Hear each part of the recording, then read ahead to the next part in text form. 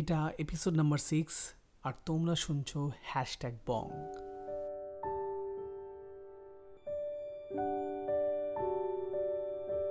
Life principles. আমরা কি বানাই লাইফ প্রিন্সিপালস? আমাদের মধ্যে লাইফ প্রিন্সিপালস কি করে আসে? আমরা কজন লাইফ প্রিন্সিপালস নিয়ে চলি?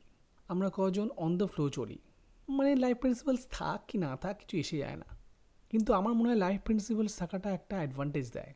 আর এই লাইফ প্রিন্সিপালসগুলো অনেকের কাছেই আসে বিভিন্ন রকম বই পড়ে, ভিডিও দেখে বা কারোর কথা শুনে, যে হ্যাঁ তাদের এই আইডিয়াটা আমার খুব পছন্দ, can be one of my principles.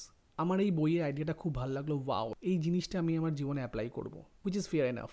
কিন্তু আমি বলছি সেটা সবই করবে, আমি মানলাম তোমার কোনো আইডিয়া পছন্দ হলো, তোমার কোনো প্রিন্সিপাল পছন্দ হলো, তুমি একজন ভেরি সাকসেসফুল পারসন, কোনো আইডিয়া দিল সেটা তুমি নিজের জীবনে অ্যাপ্লাই করবে বলে ঠিক করলে।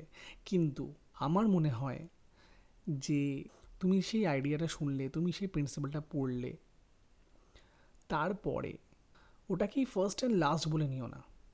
আগের মধ্যে নিজের চিন্তাধারা প্রয়োগ করো, তারপরে ওটাকে অ্যাপ্লাই করো, তাহলে মজার লেভেলটাই আলাদা হয়।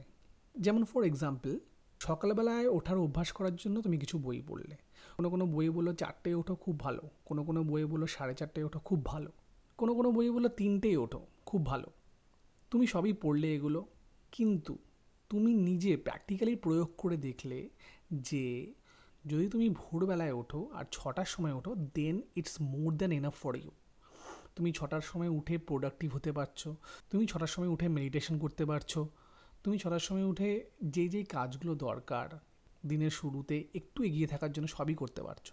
তো why should you follow what they have said to you? এক একটা মানুষের ক্ষেত্রে এক একটা জিনিস খাটে। তোমার লাইফস্টাইল অনুযায়ী, তোমার নিড অনুযায়ী মেবি 6টার ওঠাটা তোমার কাছে ইজ মোর দ্যান ইনাফ। তো ওয়াই নট দ্যাট?